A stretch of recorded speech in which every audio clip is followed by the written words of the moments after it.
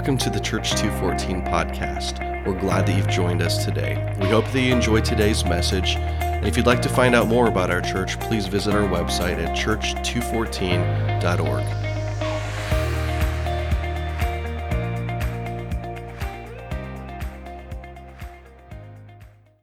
Good morning. Was that an awesome worship set or what? All right, 4 of you believe that. Was that awesome or what? We have an awesome team of people who come every week to lead us before the throne of Jesus, and none of these people are on paid staff. I clarify paid because they're all kind of on staff. The expectations are high, and the accountability is there as if they were paid staff, and they know that, and they come every week with excellence, and we just appreciate that. Phil, we appreciate your leadership. Thomas, we appreciate you bringing the bass, drum, holding it together with that 4 on the floor count. Well, it's been a while since I've been up here to preach. A few months ago, I stepped into a new role overseeing our technical teams and leading the technical side of our worship services. And in doing so, my wife and I decided that I would dial back on serving in other areas so I could focus on that one area. However, when we were discussing our series topics for this quarter and the series Muted came up and we said we were going to preach on worship for a few weeks, I was just bursting at the seams, and I'm like, I know I said I wouldn't, but just this once. And so we thought, well, we can make it work. There's not that much going on. So instead what we did was we had a baby. I quit my job, started a company, and bought a house, and decided to preach still. So it's going to be a great, great weekend. Very expectant for what God has for us. I know what God spoke to me over the last couple months as I was preparing for this. It's going to be good, and I think it's going to speak to me, and hopefully it speaks to a few of you as well. For everyone who hasn't been here very long, my name is David, Dave or Biggs. As my friend Alicia recently reminded me, I have another name. It is the King. And in her phone, since high school, I've been saved as the King with the little crown emoji. And I forgot about that until last week. Alicia is a missionary. She travels all over the world to bring Jesus to the parts of the world that don't have it. And she came last week. She spoke for a few minutes to share what she's doing. And I texted her, and she's like, the King, look at this. And she shows me, and I was like, oh, yeah, that's a thing. Since high school, I've been the King. And there's a story behind that, but you can ask me about it later. So to simplify things, you do not have to call me the King. You don't have to save me in your phone as the King. You can just call me David. So who am I? I am a business owner. I am a dog lover. I am a do-it-yourselfer. That is Ava. That is our puppy. We always joke she's our firstborn because she was our first baby. I'm a rule breaker. And when we went to the museums in Washington, D.C., this is not that, but when we went to the museums in Washington, D.C., I am a visual learner, and I like touching things. I'm very tactile. And you're not supposed to touch things at the museum, but I didn't know. Okay, I knew, but I didn't care. I wanted to experience it in its fullness. And so then when we went to the Louvre, I'm going to say that the signs were in French, so I couldn't understand if they said, touch this lion or don't. But I did. We did not set off any alarms in the Louvre, and I did not get arrested in another country. I did get yelled at when we were in Washington, D.C., though. Rule breaker. I'm an Apple fanboy. That is not a self-claimed title, but anyone who knows me knows that I am an Apple fanboy. I am a perfectionist.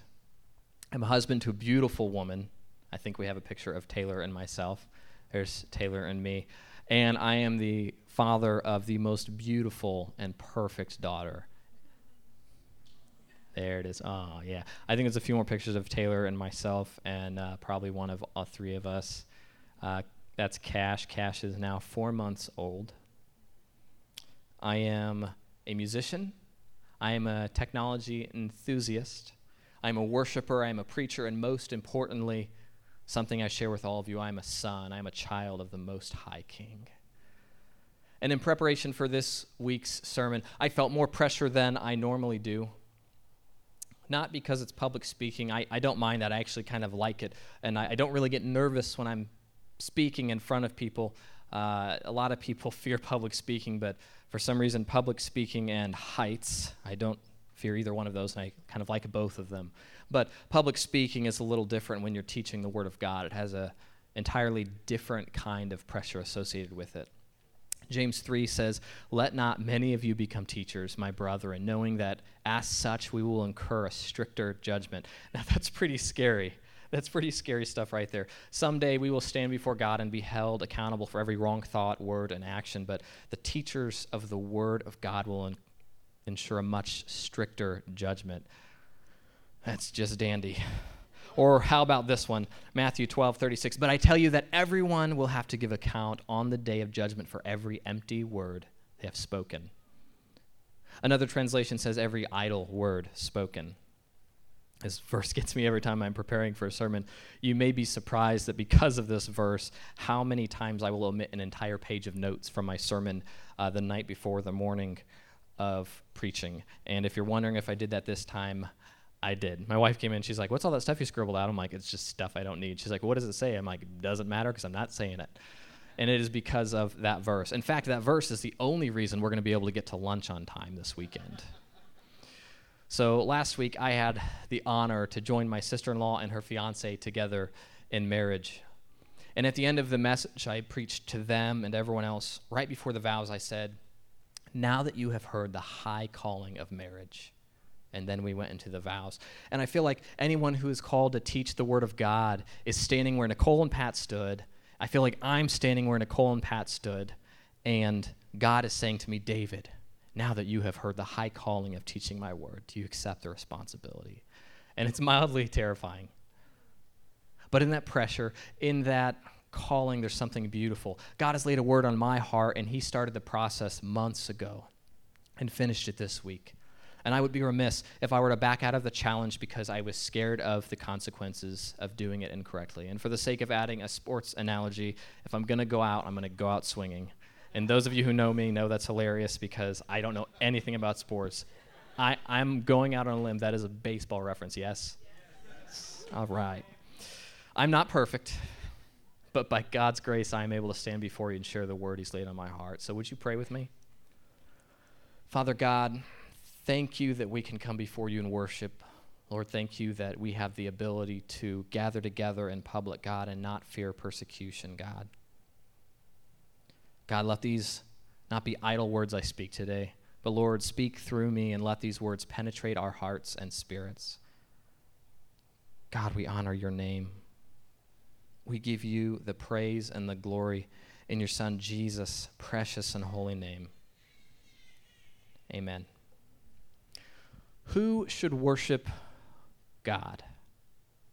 This seems like a silly question, especially in a church setting, and perhaps you would answer everyone, and if you answer that, you would be correct. We should all worship God.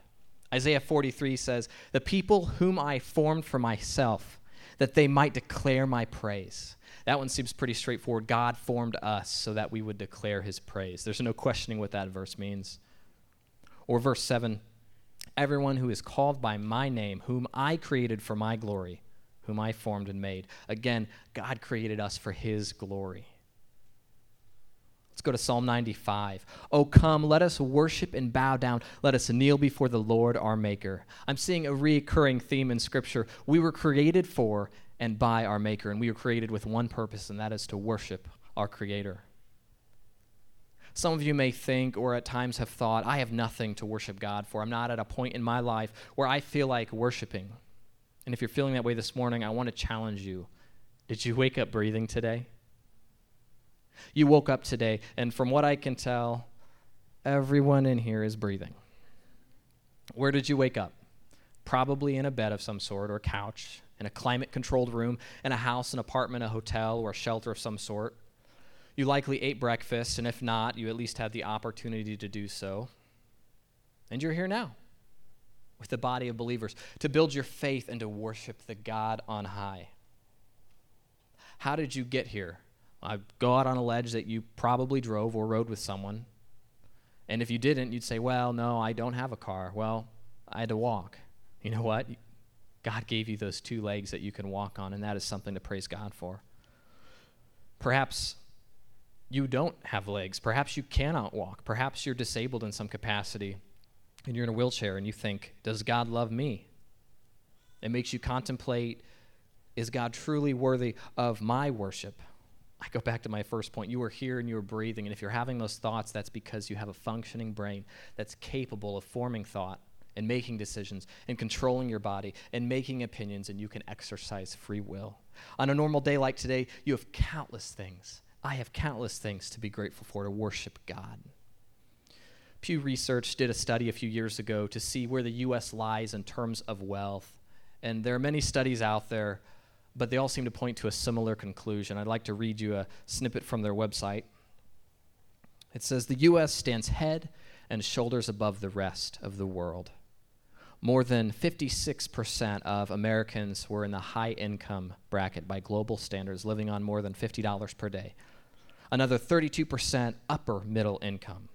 In other words, almost 9 in 10 Americans stand to live in a standard that is above the global middle income standard. Only 7% in the U.S. were middle income, and only 3% were low income, and 2 were considered poor. Did you get that? Only 2% of Americans are considered poor by the world standards.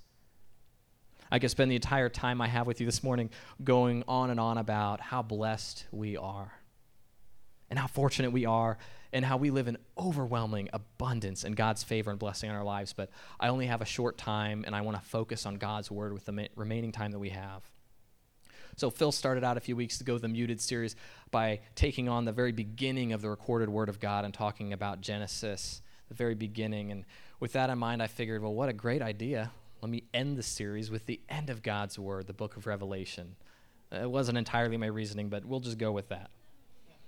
And I hadn't heard Phil's message until this week as I was finishing up, because I was teaching in kiddos when he preached. So I didn't listen to it till this week, and as I was finalizing, I realized at one point that Phil had spoken on my key text.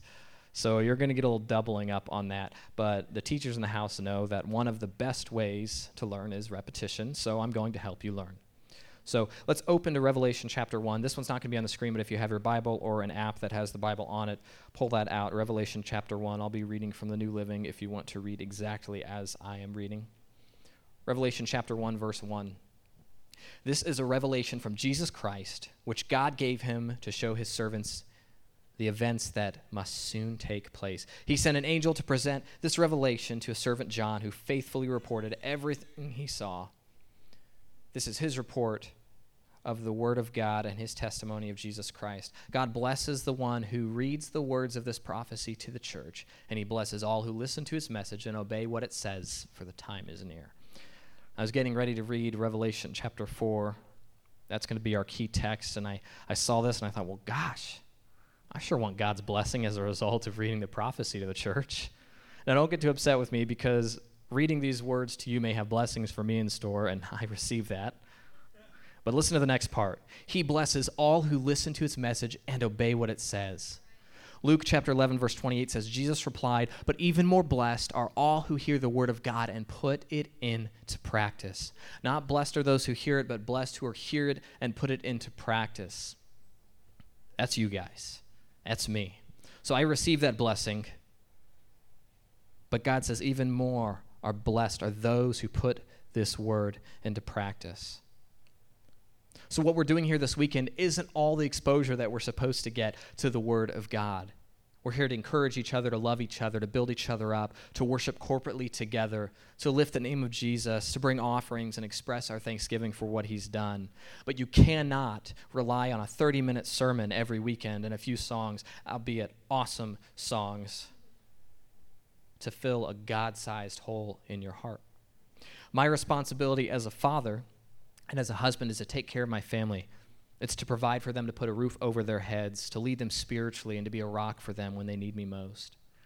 What kind of husband or father would I be if I told Taylor I loved her, and I told Cash I loved her, but I only went to work 30 minutes a week? I said, the 30 minutes is all I need to give so they know I love them. Well, I wouldn't be able to pay the bills. I wouldn't be able to do some of the things I'm required to do as a husband and a father. I don't think it would work very well. Or what if I spoke to Taylor only half an hour a week or a few minutes a week, and we said, that should last me till next week. I'll talk to you then. It seems funny, and it is a funny concept, because clearly none of us would do that. None of us who have a great marriage would spend a few minutes a week talking to our spouse. That just wouldn't work and it wouldn't last.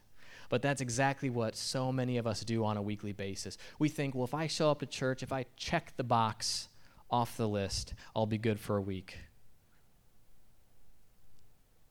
Yes, church is important. It is very important, and you need to make it a priority to come into God's house. You need to prioritize church over soccer games and over sporting events and over resting a few more hours on a Sunday morning. You need to put church as a number one for your Sunday mornings.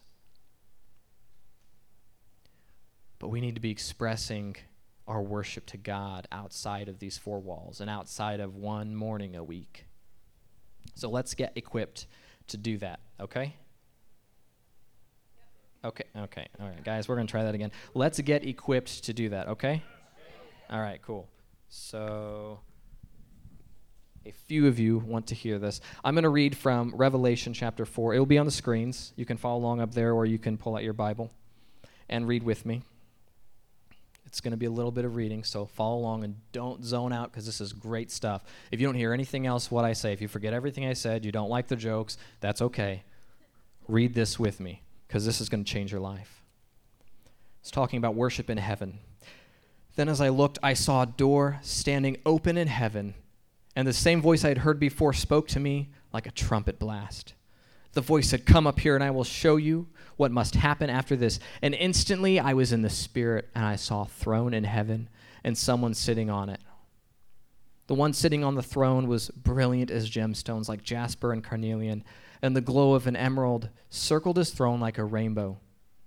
24 thrones surrounded him, and 24 elders sat on them. They were all clothed in white and had gold crowns on their heads. From the throne came flashes of lightning and the rumble of thunder, and in front of the throne were 7 torches with burning flames. This is the sevenfold Spirit of God. In front of the throne was a shiny sea of glass sparkling like crystal.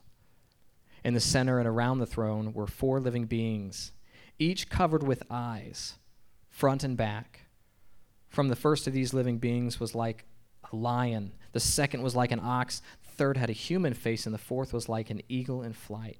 Each of these living beings had 6 wings, and their wings were covered all over with eyes, inside and out, day after day, night after night. They kept on saying, "Holy, holy, holy is the Lord God, the Almighty, the one who always was, who is, and who is still to come." Now, I don't know if you guys caught that. It said they had eyes inside and out. Now, can you imagine how efficient that would be if you had eyes on the inside? You're like, man, I'm not feeling well. Let me just, oh, yeah, that's what's wrong. It would put doctors out of business, and we wouldn't need x-ray machines. But since we are not those beings, we are thankful for doctors and modern medicine. Back to the text. Whenever the living beings give glory and honor and thanks to the one sitting on the throne, the one who lives forever and ever, the 24 elders fall down and worship the one sitting on the throne, the one who lives forever and ever. And they lay their crowns before the throne and say, "You are worthy, O Lord our God, to receive glory and honor and power. For you created all things, and they exist because you created what you pleased." Let's just take that in for a minute. This is a glimpse of what worship will look like in heaven someday. This is a glimpse of what our eternities will be. There's so much good content in Revelation. I want to read the entire book to you, but I will settle for 2 chapters. So we're going to go to chapter 5 and keep reading. Don't zone out yet. It just gets better and better from here. Then I saw a scroll in the right hand of the one who is sitting on the throne. There was writing on the inside and outside of the scroll, and it was sealed with 7 seals. And I saw a strong angel who shouted with a loud voice, "Who is worthy to break the seals on this scroll and open it?" But no one in heaven or earth or under the earth was able to open the scroll and read it. Then I began to weep bitterly because no one was found worthy to open the scroll and read it. But one of the 24 elders said to me, "Stop weeping. Look, the Lion of the tribe of Judah, the heir to David's throne, has won the victory. He is worthy to open the scroll and its 7 seals." Then I saw a lamb that looked as if it had been slaughtered, but it was now standing between the throne and the 4 living beings and among the 24 elders. He had 7 horns and 7 eyes, which represented the sevenfold Spirit of God that is sent out to every part of the earth. He stepped forward and took the scroll from the right hand of the one sitting on the throne. And when he took the scroll, the 4 living beings and the 24 elders fell down before the Lamb. Each one had a harp. They held gold bowls filled with incense, which are the prayers of God's people. And they sang a new song with these words: "You are worthy to take the scroll and break its seals and open it, for you were slaughtered, and your blood has ransomed people for God from every tribe and language and people and nation. And you have caused them to become a kingdom of priests for our God, and they will reign on the earth." Then I looked again, and I heard the voices of thousands and millions of angels around the throne, and of the living beings and the elders. And they sang in a mighty chorus, "Worthy is the Lamb who was slaughtered to receive power and riches and wisdom and strength and honor and glory and blessing."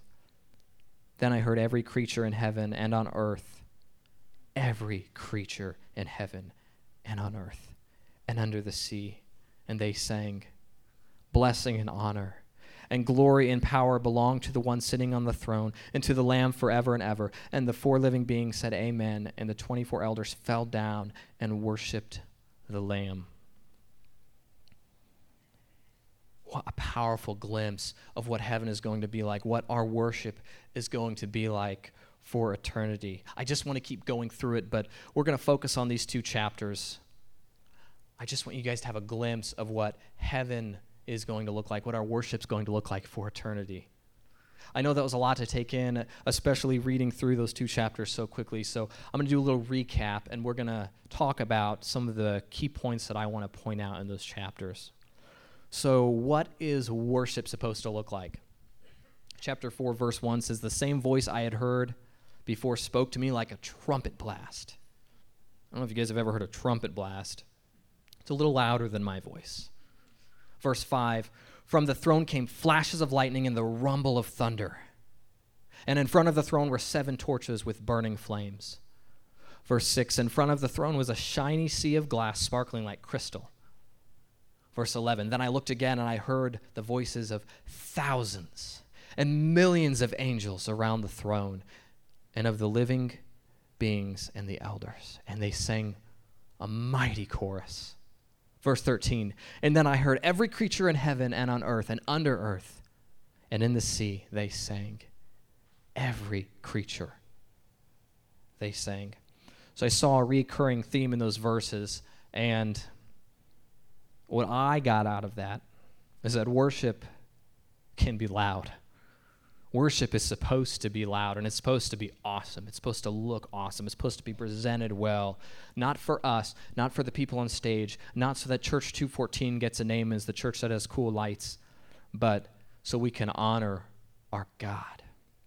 I don't think our budget will allow for a shiny, sparkling crystal sea, and I don't think the fire marshal would appreciate 7 burning torches, so we improvise. We use LED lighting and shiny instruments to express our worship visually to God. We move, we dance. And while there's no crystal sea or burning torches, I know that we can still express our worship in a way that honors God. And our worship, it can be expressed with great volume. Verse 11 says that there was a voice of thousands and millions of angels. Now, can you imagine how loud that would be? Thousands and millions of angels. Here's a general idea of how loud this could be, and this is where I get to geek out.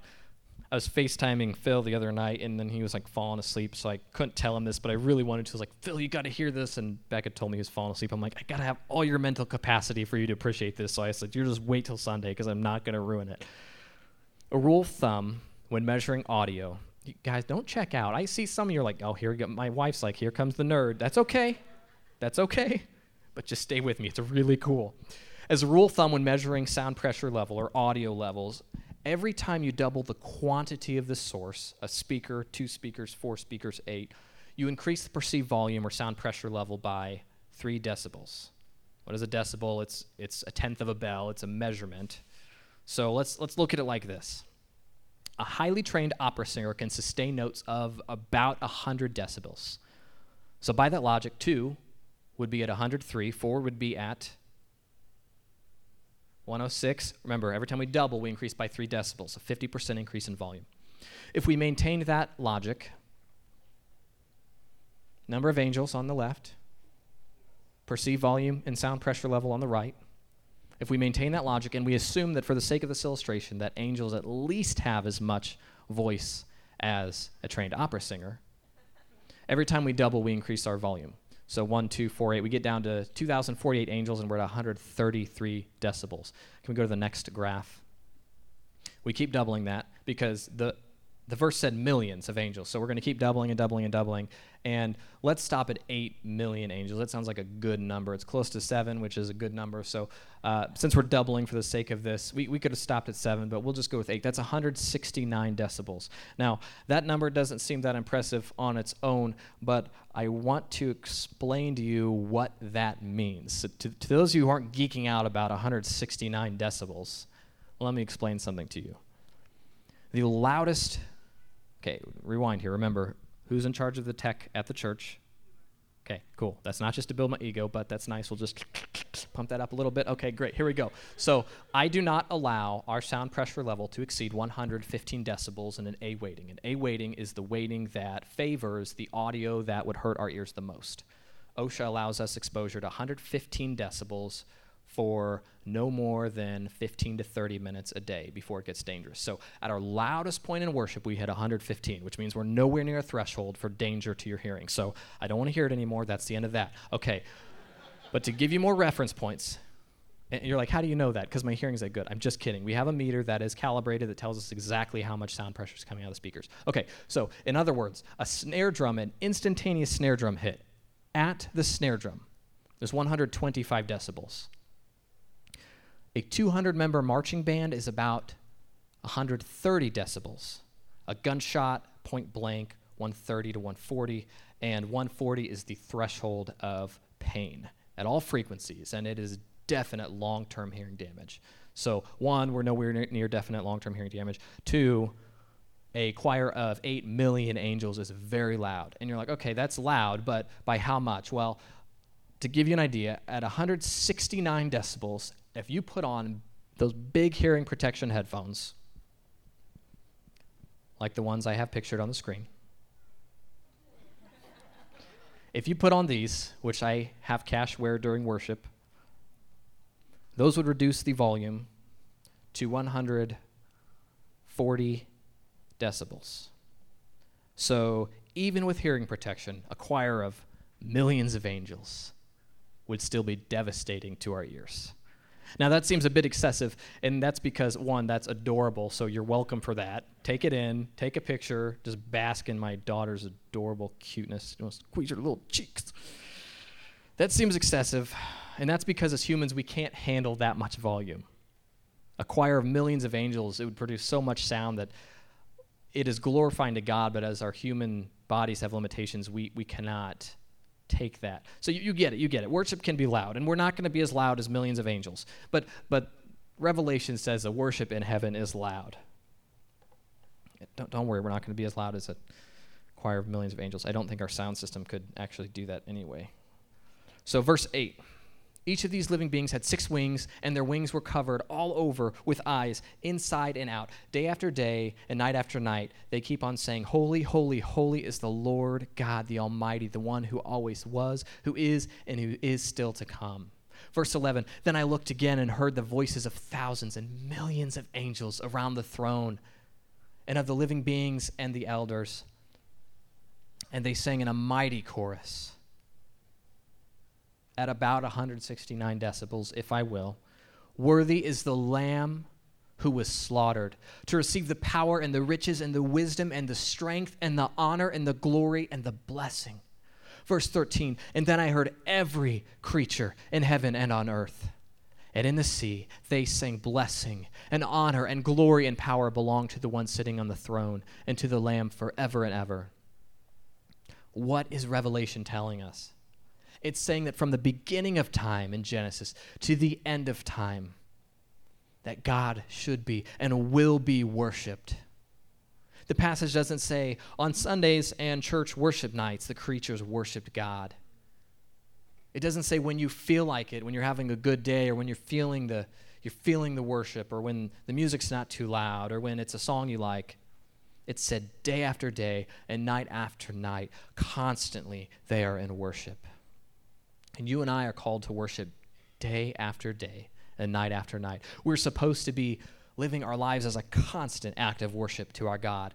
I gave reasons earlier as to why we should worship and why God is worthy, but really none of that should matter. Those are all superficial reasons. The only reason you need to know is that God made you to worship. We are beings created for his worship. Whatever happened to praise the Lord? Praise the Lord. When something good happens, praise the Lord. And I don't just mean a saying.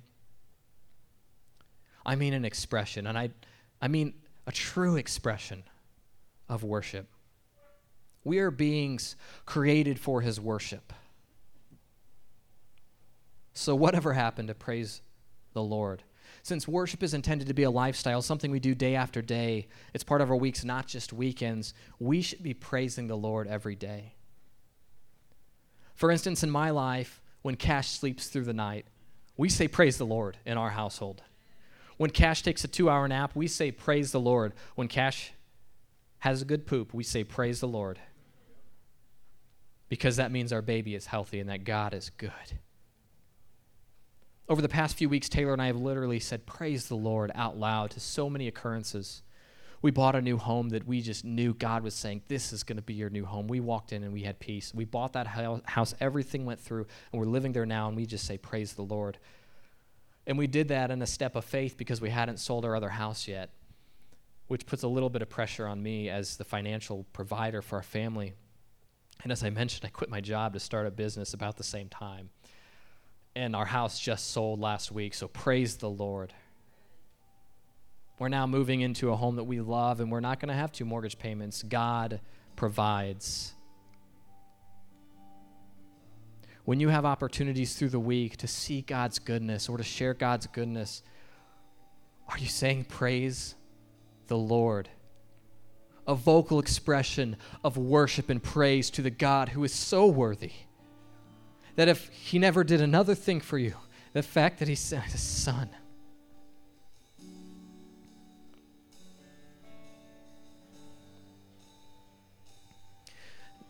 something I can't fathom doing.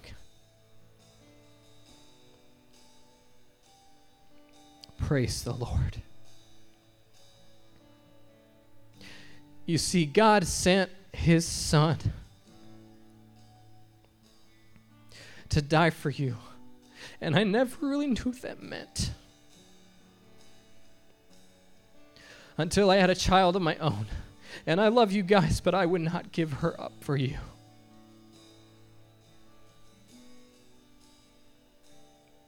I don't know how he did it, but he gave his son for you, and that alone is worthy of his praise.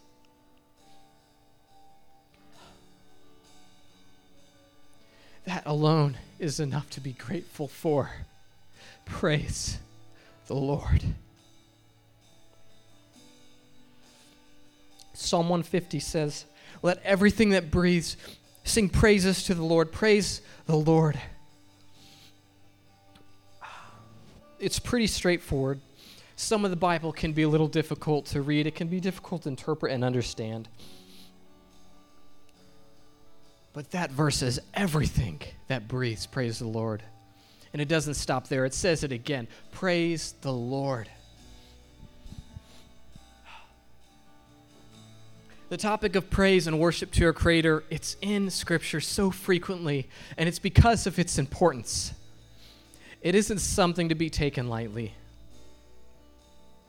Is there something that's keeping you from praising the Lord? Is there something that's holding you back? Perhaps you think that God is not praiseworthy, but I can just tell you He is. He is worthy of our praise. Maybe it's not that. Maybe you want to praise God, but you're worried about how you'll look or sound. I can't help you if you're not the best singer. I can't help you if you're the worst singer. And I might not want to stand by you in worship if you're the worst singer. I'm going to be honest. But why do you think we turn the volume up so much? We turn it up so that you can sing without reservation and know that God thinks You have the most beautiful voice. He longs to hear your praise. God created you with the most versatile of instruments on the planet. You think I'm not a musician, I can't play an instrument, but you can play one, and it's the one that he built into your body. He created you with one purpose, and it is to praise him. It is to lift his name. So if you can sing, you should sing. You should sing with everything you are and without reservation.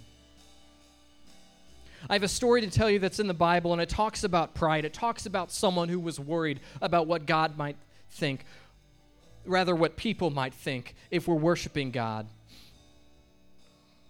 The Ark of the Covenant was coming into the city of David, and because of this, David was dancing and leaping before the Lord. The daughter of Saul saw this, and she despised King David because of this. She confronted him, basically calling him a fool. Here's how David responded. David said to Michal, "It was before the Lord who chose me rather than your father or anyone from his house when he appointed me ruler over the Lord's people in Israel. I will celebrate before the Lord. I will become even more undignified than this, and I will be humiliated in my own eyes. But by these slave girls you spoke of, I will be held in honor." And Michal, daughter of Saul, had no children to the day of her death.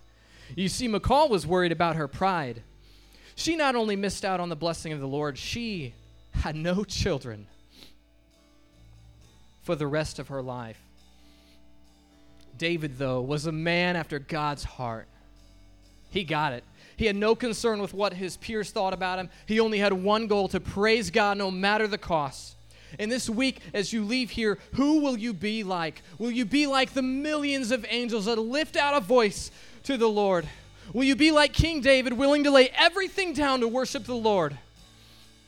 Not just here on Sunday, but in everyday life. Or will you be focused on your own problems, stuck in your pride, and you cannot lift your hands, you cannot lift your voice?